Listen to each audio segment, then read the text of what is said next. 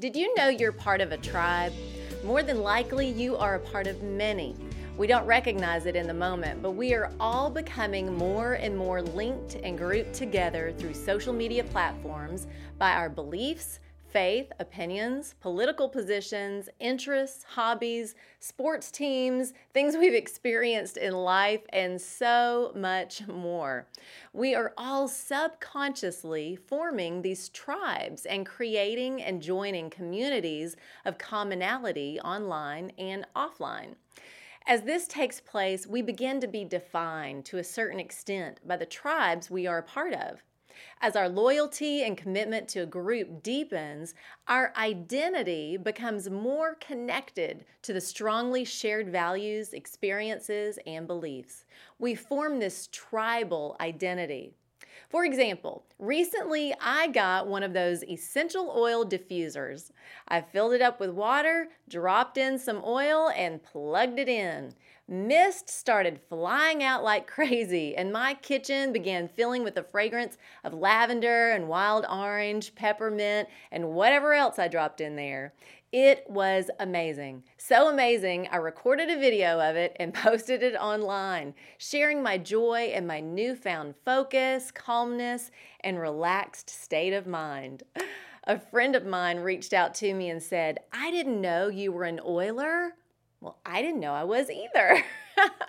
I shared my limited knowledge and use of essential oils with her, and next thing I know, I'm a new member of a private online oiler group. See how it happens? Tribes, Oilers unite.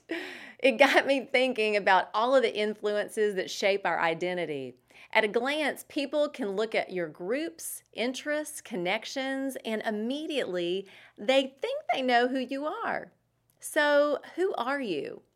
Are you being defined by the world and who the world says you are or should be? Maybe a group you are a part of and that interest, platform, or belief or side of an opinion has defined you to the point that you are known more for that position, ideology, or theology more than who you are and who you were created to be. Have you gotten so lost in a virtual reality that you've created, or maybe gone so far down a road away from God that you don't even know who you are anymore? You may need a reminder. Jeremiah 18:3-4.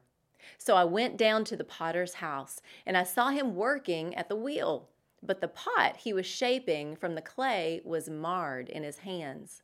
So the potter formed it into another pot, shaping it as seemed best to him.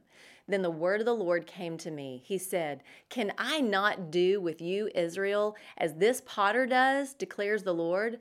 Like clay in the hand of the potter, so are you in my hand." God created man from the dust of the ground.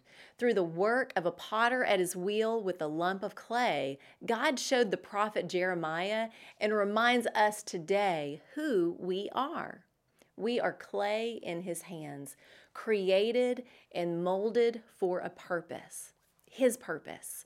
When we surrender to God's perfect design, we can live out that purpose every day, knowing fully who we are and who God is creating us to be. That's the truth.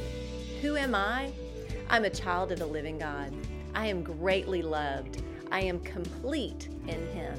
I am redeemed. I am free. I'm Lori Klein.